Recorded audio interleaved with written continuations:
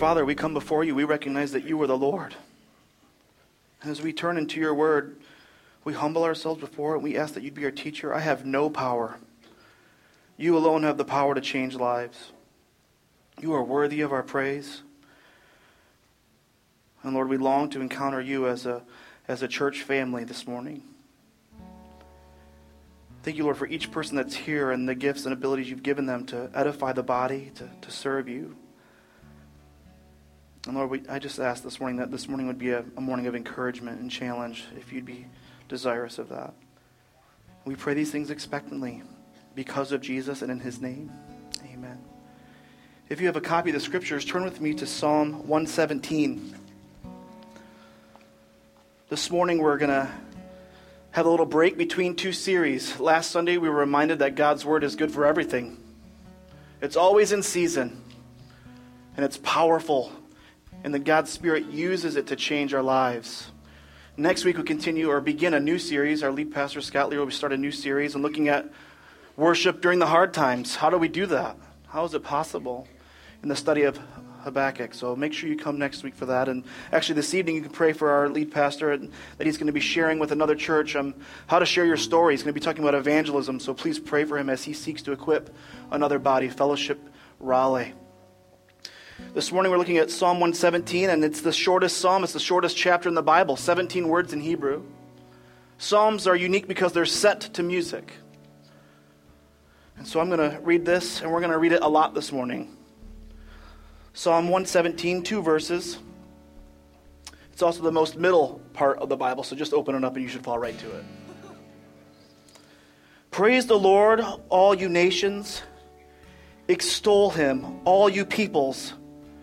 For great is his love toward us, and the faithfulness of the Lord endures forever. Praise the Lord. Starting in verse 1 with the first phrase in the first verse, praise. In Hebrew, there are two main words that get translated in English as praise. The first, yada, means to hold out one's hand. Some of you express worship that way. It was that way then, and it's still today, that some of you open your hands to the Lord. That is a posture of worship, and rightly so. This word in our text, this Hebrew word, is the word Hallel. And actually, Psalms 113 through 118 are known as the Hallel passages, the Hallel Psalms, although we see this idea of praise throughout the book of Psalms and actually all throughout Scripture. And this word means to gladly and excitedly to make a show of affirming beauty, recognizing status, and acknowledging worthiness. It's usually used in the Scriptures as a command, this version of praise, and it is in our text. It's a command, and it's usually in plural, and it is in our text, meaning corporate. Do you think we have room to grow as a body in our worship together? We have a lot of time to practice because we'll have eternity. But we can begin now. This is a command, a corporate plural, a corporate command to praise, to worship. It's most commonly used, this word, it's most commonly used in direction toward God. And that's what our text says. Praise the Lord. Praise the Lord, the God of Israel. In our text, the Lord, in my text, it's all caps. Is it in yours? When it's all caps in English, it means God's name for himself, which he told his people long ago. Yahweh. It means I am. I am that I am. I'm the one. I'm the only one. The everlasting one. And the command here we see in our text is to the nations. The nations mean non-Israelites, Gentiles, pagans. The book of Daniel says that these people worship things made of wood and stone. The truth is that all of us were made to worship. It's what we do. Worship is our response to what we value most. What are you worshiping today? Who are you worshiping today? It's always happening. We're always giving praise to what we value most. And in our text, the nations, the pagans, the Gentiles, the non-Israelites are to praise the Lord. To collectively and intensely praise the one true God. And then the next word for praise, you might have it in your translation, and mine is extol. This is a different word for praise. It's a unique word. It's distinct, and it means to lift up, to rise or raise, to honor, to compliment, to make your boast or to glory in. And it's done so with a loud voice, to commend, to congratulate. Congratulations, you've done it. You've saved another. Congratulations, you've made yourself known again, and I never would have guessed how you come through. To extol, to lift up. It's to triumph in. It's a certain kind of imperative verb, a command, which is intense and aggressive in action. It reminds me of as a child growing up and having a bit of scuffle with friends. Maybe you remember this too, especially you fellas. There's a debate with another friend, and you have been wondering about whose big wheel's the fastest. Mine was Dukes of Hazzard, so obviously it was the fastest. But a debate begins, which turns into an argument about whose bike is better, and then all of a sudden it just turns and torques to something else. Yeah, well, my dad can lift up my bike. And then the friend responds, my dad can lift up both bikes. Well, how much do you want to bet that my dad can lift up this house? That's to extol. It's to make someone else's view of God grow. We do it with our dads. We do it with the teams that we like. We want someone to convince someone that our team is the best, which is here today and gone tomorrow, isn't it? To extol the Lord is where we get this idea to brag on. Kind of a modern phrase, to brag on God. And in most cases in Scripture, as it is here, it's usually toward God. And it's toward God because of his mighty deeds, his acts. We could ask, well, how do we extol God when he is high and above all things? How can God be higher than he is? He is the highest. In fact, there's no other name higher than his name. How is it possible? And the answer is we raise him up in the eyes of another. Makes sense that it's corporate then. We sing aloud so the person next to us, their mind grows and expands as they consider the Lord. We want the Lord's renown to be on our lips so that he grows and expands in the hearts and minds of other people. To extol, to praise, to extol. And who is to extol? The text tells us, all you peoples. Interesting word. A people is plural, and so is peoples. This word occurs 155 times in the NIV, and it means it's groups by culture, language, and customs, even someone's appearance, their looks. We see that the nations are to praise and the peoples are to extol. And according to the Joshua Project, we could ask, well, how many peoples are there? And this group is known for doing this, especially helping church planners to know how many people are out there. And there's lots of ranges depending on how you define peoples or ethnicities or groups or people by language. So it's anywhere between 9,000 and 27,000 known peoples on the earth. Anywhere between 9,000 and 16,000 peoples that do not know the Lord our God. Unreached people groups. And yet the text here says that they're supposed to command or can extol and praise God. That's the peoples. We have the nations and the peoples. So what we see here, this psalmist is writing that all people ought to praise and extol God. I've read atheists and agnostics say before that God's command to praise himself seems a bit vain. Have you read that before? Seems like it to them. John Piper, a theologian and pastor, has said concerning such things, we don't praise God because he is in need or has a defect. The reason God seeks our praise is not because he won't be complete until he gets it. That's not why. He is. He's seeking our praise because we won't be happy till we give it.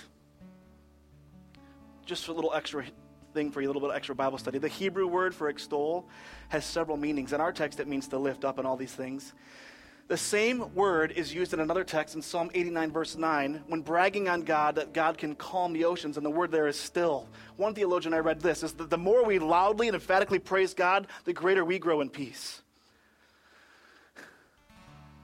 You wonder, you doubt, because you've been through hard things, and you're not sure if God has indeed been faithful or loving you. How can he be loving when such bad things happen? Give praise to God. As you praise God, what you'll experience is contentment. Godliness with contentment is a great gain. And peace will well up. It's okay. You've got him. It's okay. This is why the psalmist says in 147, verse 1, it's good for us. It's good for us to praise God. So the command is clear, isn't it? Everybody in all places, that means you, means me, praise and extol God. And verse 2 gives us the why. Verse 2 gives us the reason. Let's look at it together. For great is his love toward us, and the faithfulness of the Lord endures forever. Praise the Lord. We've sung of this already, actually over and over again. Faithfulness, his love, his enduring love, his triumphing love. Every song we sing is full of God's truth and full of the gospel.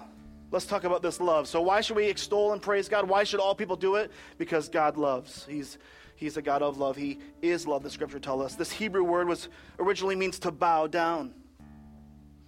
It's a picture of God coming down, extending merciful kindness. Some would say that this is an expression of grace in the Old Testament. It carries with it the idea of being undeserved, that no one deserves this love, and yet God, because he is love, bows down, reaches down and extends it to a people that hate him, to people that may or may not recognize him or praise him or extol him. God is his love. And this idea of this word in Hebrew always carries with it that it's from a greater person to a lesser person. So in case we're confused, God is greater. He is the greater one.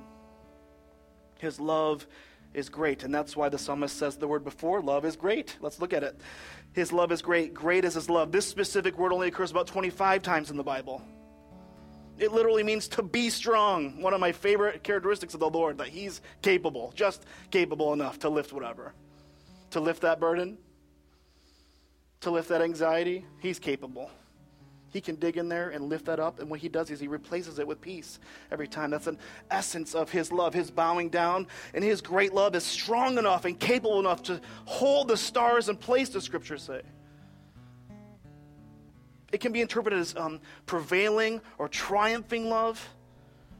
So the idea is that God's love is bigger than we can imagine. Think about it, okay? It's bigger than that. No, try again, recalibrate. Think about how big his love is. It's bigger than that. Think about the one that you love the most in this life. Maybe it's a parent, grandparent, a loved one that you've lost. It's bigger than your love. What is man that God is mindful of him? He's nothing and everything. He's an image bearer of our Father. How do you respond when you consider the great love that God has lavished on you? Is it so... Have you heard that phrase so often that he loves you, Jesus loves you, that it's lost its luster? I challenge you to think about it. When we don't take time to think about God's love, what happens is we inevitably worship something else every time. When we forget about God's bowing down to us, not in worship of us, but to come to us, extending his love, extending his hands, his strong, capable, purposeful hands. When we ignore that or forget about it, what happens is we always worship something else. And then we start doubting things like if God ever loved us or if I ever loved him. Satan gets in there and gives us doubt. Maybe I can't take God at his word. That's a lie. Great is his love. The next word is toward. Great is his love toward. And that word means over, above, upon, and even against, meaning holding up. It reminds me of the song that I grew up singing, Leaning, Leaning. Do you know the rest? Safe and secure from all alarms. Leaning, leaning, leaning on what? Capable arms, strong arms. So we press into that within that because it's already been given to us. And we have to decide, are we going to lean on it? We're going to decide, are we going to praise and extol the Lord for his great love toward? What's the next word? For great is his love toward us. Now, the us in this text means Israel. The question I was wondering is, why then should the nations of the earth praise the Lord for his loving kindness toward someone else? It wasn't extended toward them yet, and yet the psalmist is commanding such praise and to extol the Lord for his love toward Israel. One scholar I read said, because the wicked nations see clearly how God's kindness to his people is overwhelming. God's own people don't even know how much people sought to destroy them. But the kings of other nations that thought to do it know. They can't beat him. Over and over again, you see this in the Old Testament. They can't beat him, and so they're faced with what are they going to do with this living God versus their gods made by human hands. The psalmist encourages them, commands them to praise and to extol the Lord for his love toward his people. We see this actually an example. I'll show you an example from Daniel chapter 3, verse 28. There was a king who thought he was the man. And so some of his friends said, you know what, you should make a law that no one can worship any other God but you. You, king, are our God. And the king liked that, of course. You know, you're probably right. Well, some folks decided that they weren't going to do that. In fact, they were charged and commanded to worship a man, and they said, no, they're only going to worship the Lord. And so the punishment for that was death, and death by being thrown into fire. They said to the king, hey, we know God can save us, but even if he doesn't, we're not worshiping you. That's how simple it is. So they get thrown in the furnace, this fiery furnace. It's heated up. Even people outside the furnace die, from my understanding. But not so these boys. The king sees this, what happens, and this is his response. Praise be to the God of Shadrach, Meshach, and Abednego, who has sent his angel and rescued his servants. They trusted in him and defied the king's command, and were willing to give up their lives rather than serve or worship any god, which meant him, except their own. What did Nebuchadnezzar do? He praised and extolled God. Now the next verse is crazy, which I don't have for you. He starts saying if anyone worships another god, they have to be cut in pieces and all this different stuff. He just takes over. And the nations can praise God for how he's been faithful to his own people. Let's talk about that for our own lives. This past week, I heard on the Dave Ramsey show, I was driving home from work, someone called in. It's not the typical call. Someone called in and asked Dave for tips for wisdom, and that's normal. But here's the weird part. The person on the other line said, I just inherited $50 million. I almost pulled off the road for a second. I'm like, do I know this voice? Or Dave gave his response, and Dave praised the Lord for such a gift. And Dave doesn't know this guy loves Jesus. He doesn't know such things. And Dave gave the tips that he would apply to his own life, which would be consistent, not hypocritical. Then there's commercial break. When we came back from the break, and I'm still heading home, Dave then chastises or encourages people that heard the message, said, what was your thought that someone else received such a gift? It was a rough talk. He says, do you think you were thinking politically how no one should have that money and how that money should be given to the poor? Or do you have that money that this money spoils people? That doesn't always show consistent with the text how money can be used. And could you praise God for someone else receiving a dumb thing like $50 million that's here today and gone tomorrow? Can you praise God for what he's doing in someone else's life even though you don't get that same thing? Can you praise God because he's demonstrated his love in some tangible way toward another person, and yet you've been waiting to experience that same kind of love? There's room to grow, isn't there? That's the idea of this text, to praise and extol the Lord because he has demonstrated great love, strong, capable, bending down love to his people. But there's still a problem. The problem is how could it ever be possible by methodology and accessibility to God that all the nations and all peoples could praise and extol him? They can't all gather. They aren't all allowed to admittance into his temple since they are considered unclean. So the command kind of falls short in a sense because what is the way? How is it possible that all nations would even know about God's great love? What hope is there for the rest of us, all the way even up until 2015, people here in the States and in South America, Africa, Europe, Russia, Australia, Kiribati, Nauru, Vanuatu, Tonga, Tuvalu? How is it possible? Bahrain, Bhutan, Benin. How are they going to know to follow this command? What is the way? Only by God's work. It's always been his plan for global worship that it would happen. A couple verses for you from Zephaniah chapter 3, verse 9. Then will I purify the lips of the peoples. Does that word look familiar? That all of them may call on the name of the Lord and serve him shoulder to shoulder. Another one from Psalm 86, 9 and 10. All the nations you have made will come and worship before you, O Lord. They will bring glory to your name. For you are great. Does that word look familiar? And you do marvelous deeds. You alone are God. There is no other. How did the Lord then make it happen that all nations and peoples could praise and extol him? How was it even made possible? The Lord makes it possible then through the sending of his Messiah, Jesus Christ. Praise God. So Psalm 117 actually has essence of the gospel. Points us toward our need, and that is we need God to act. If we're going to fulfill this command, we need God to act. By the loving grace and mercy found in Jesus Christ through his sacrificial death on our behalf because of our sin, and mercy found in Jesus Christ through his work, there's an invitation to all to worship him, to yield their lives to him because he gave up his life for us. That's how it's possible. Because of what the Lord has done and is doing and is going to do in his redemptive plan, the nations and peoples have access to God and can bring acceptable praise to him. Isn't it cool? So now, not just because of what he's done for Israel, but through Israel in providing Jesus Christ, God's Son, for the world.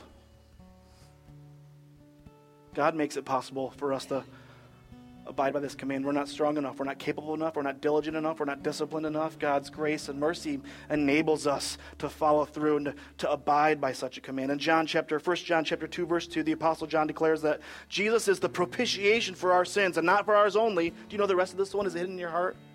But also for the sins of the whole world. That's how it's then made possible that we can come before a holy God as an unholy people, because Christ's holiness, his righteousness is put on us. So when God sees those that are adopted in his family, he sees, man, you look a lot like Jesus. I'll receive that praise. It's for your benefit too. It's good for us to praise the Lord. In Ephesians chapter 3, we read that the dividing line between Jews and Gentiles, and our text today is commanding specifically Gentiles, pagans, non-Israelites to worship the Lord, that line is gone through the work of Christ for those who believe. It's gone. Because of God's love and work through Jesus Christ, Psalm 117 can truly be fulfilled. Did you know that Psalm 117 is actually found in the New Testament? I'll show you. It's in the book of Romans, as Paul is writing to Roman believers in Romans chapter 15, starting in verse 8. For I tell you that Christ has become a servant of the Jews on behalf of God's truth, to confirm the promises made to the patriarchs, so that the Gentiles, that Greek word is ethos or ethnos, which we get our word ethnic, all peoples may glorify God for his mercy. It's the same word there in a sense as great love.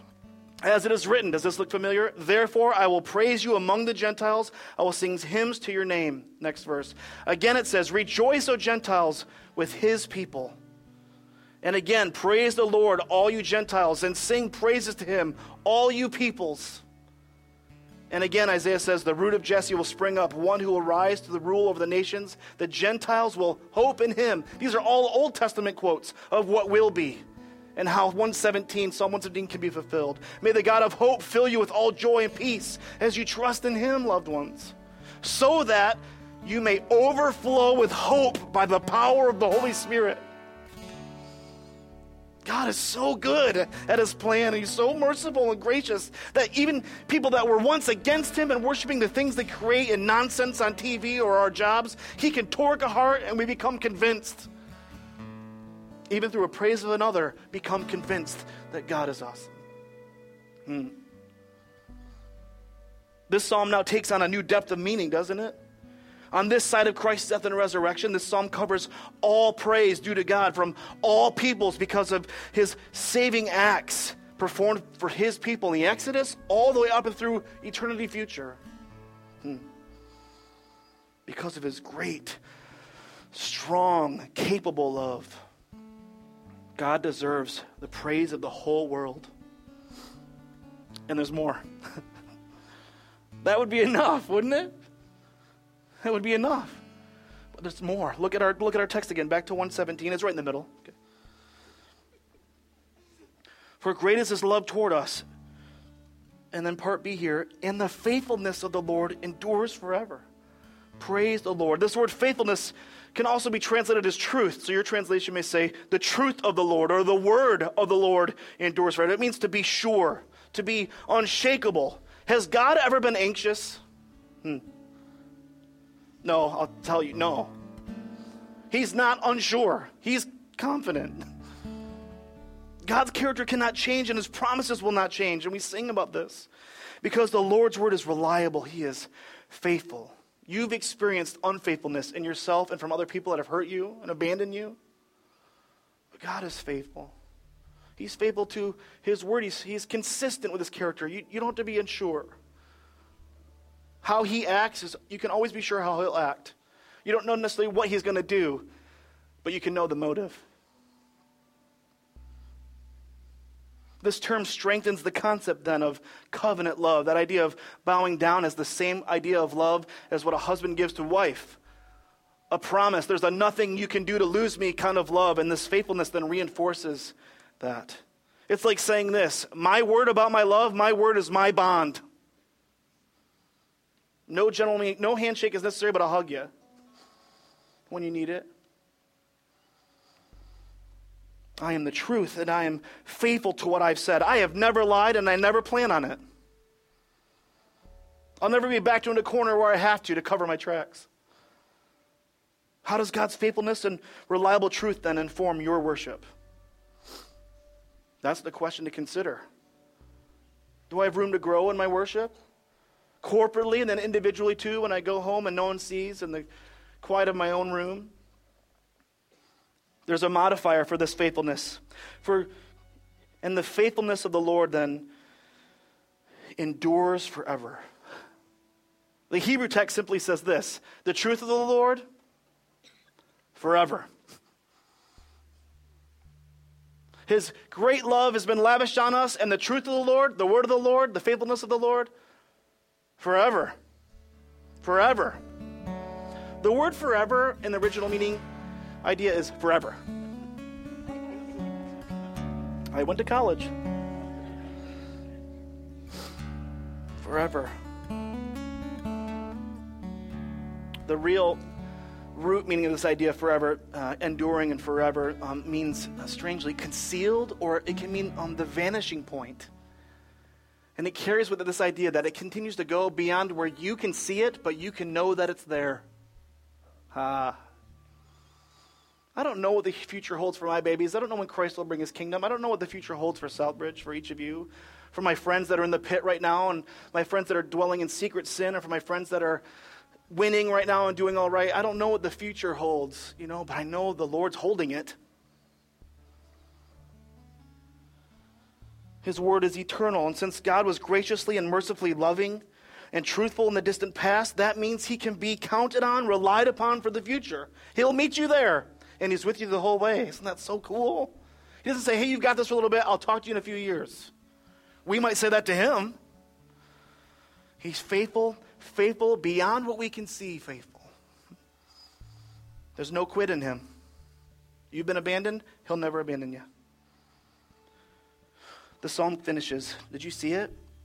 With this phrase, praise the Lord. And it's the same as the first phrase we looked at. It's a plural imperative verb, and I've withheld a couple of things from you.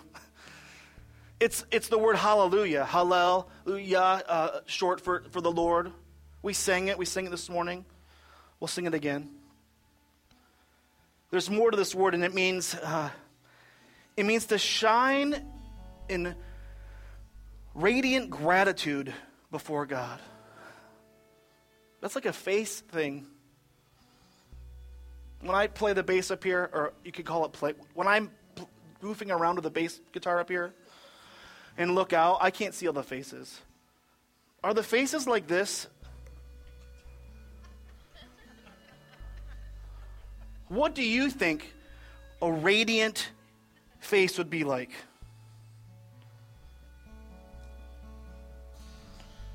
To shine in radiant gratitude before God because of who he is and what he's done and will do.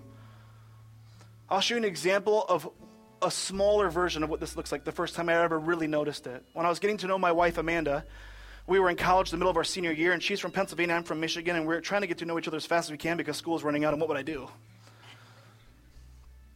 And I knew that I was choosing to love her soon and going to let her know soon, and we were sharing about our family and our past, and Amanda showed me a few photos. She was going to talk to me a little bit about her parents and show me a photo of her father, and she was telling me about one of her favorite. I asked we talked about Christmas, we talked about presents, and I talked about how much I love presents, just to let her know. So getting to know each other, getting to know one another's family. She had some photos from Christmas in 1996, and she was showing these photos to me in 2000. The first photo is a photo just of her, and she was telling me a story about how her father had spent time and energy building a hope chest for her. And it was attached, I believe, to a string, and she had to follow the string. So that's my bride. So she has, I think it's a string in her hand, and she's like, what's going on? And she eventually finds her way, and she finds this hope chest that we had till today. It's got things from our wedding in it and baby clothes in it for the future. Things that we would consider priceless, you know. And I was thinking this week about radiant gratitude toward God because of his great love and faithfulness to us. And Amanda sharing me about her family, and then she shows me this photo of her and her dad, and I knew I had to meet this guy because he's the guy. I will never beat this guy. Here's the next picture. Yes. See, that's the face. That's the face of radiant gratitude because of his time and energy and sacrifice spent in making something that's here today and gone tomorrow. And yet, this is a shadow of the face that we ought to have before the Lord. I'm reminded of Moses, who spent time face to face with God, and he'd come down from a mountain and people would see the glory of God on his face, that he'd veil it. But then Paul writes in the New Testament that we're not going to veil our face anymore. We're going to let other people know of the goodness and grace and mercy and love that endures forever of our God. So then the hearts and minds of other people, their minds grow and swell with love and grace and mercy back to, they grow because of understanding these things, because of looking at you. Radiant gratitude toward God. We testify to this then in evangelism. So Scott has to go preach at another church tonight to help them know about the great story, to remind them. He's not giving them techniques necessarily, but reminding them of the mission, reminding them of the importance of it, that there's still peoples and nations that need to abide by this command, and there's people and nations within this body, in a sense, that need to abide by this command and grow in their ability. So now, we wait in his goodness and gratitude and expectation. We're to loudly shout with delight and joy, with our hearts, mind, soul, strength. Strength can mean body. Expressing ourselves, yielding to God's majesty. Some have wondered if worship in heaven will be boring because you don't really like music or worship here on earth, is why you wonder. Here's why you won't. Because God is awesome.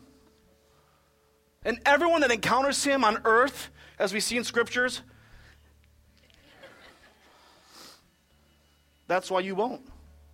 Surprise after surprise after surprise, revelation after revelation about how he was with you there, then he was with you there. Oh, then the worship just wells up, and then you shout out, hoping that your voice will be louder so he can hear it. But guess what? He can hear each voice. He's so good. And it's for your good that you worship. Just as the music this morning didn't stop, neither does our worship when we leave this place. And when you leave this place, this music will stop. But your worship doesn't stop. Your praise and worship and pointing people to the Lord and his majesty and grace and mercy goes on forever and ever and ever and ever and ever and ever. So we can just start the party now. A perpetual party of praise. Let's go to the Lord in prayer. Then we're going to stand together and celebrate our Savior. Father, for your word, we're grateful. For your commands, we're grateful. Your commands are for our good. Thank you for your love and mercy toward us in the sending of your Son, Jesus Christ, allowing us now to not only be the pagan Gentiles, but them to become part of an us, grafted in now, that you've extended love toward us through your Son, Jesus Christ. Thank you, Lord, that you are faithful, that your truth and your word endures forever. We worship you, and you deserve all that we can give and more. Grow us as a church family, Lord, in our worship. 2 services, 1 church. Grow us, Lord, in edifying one another through worship of you, singing hymns, psalms, and spiritual songs, Lord, for the edification of this body and for your glory alone. And we pray these things because of Jesus, because of what you've done for us, Father, because of who you are. Amen. Let's stand together, huh?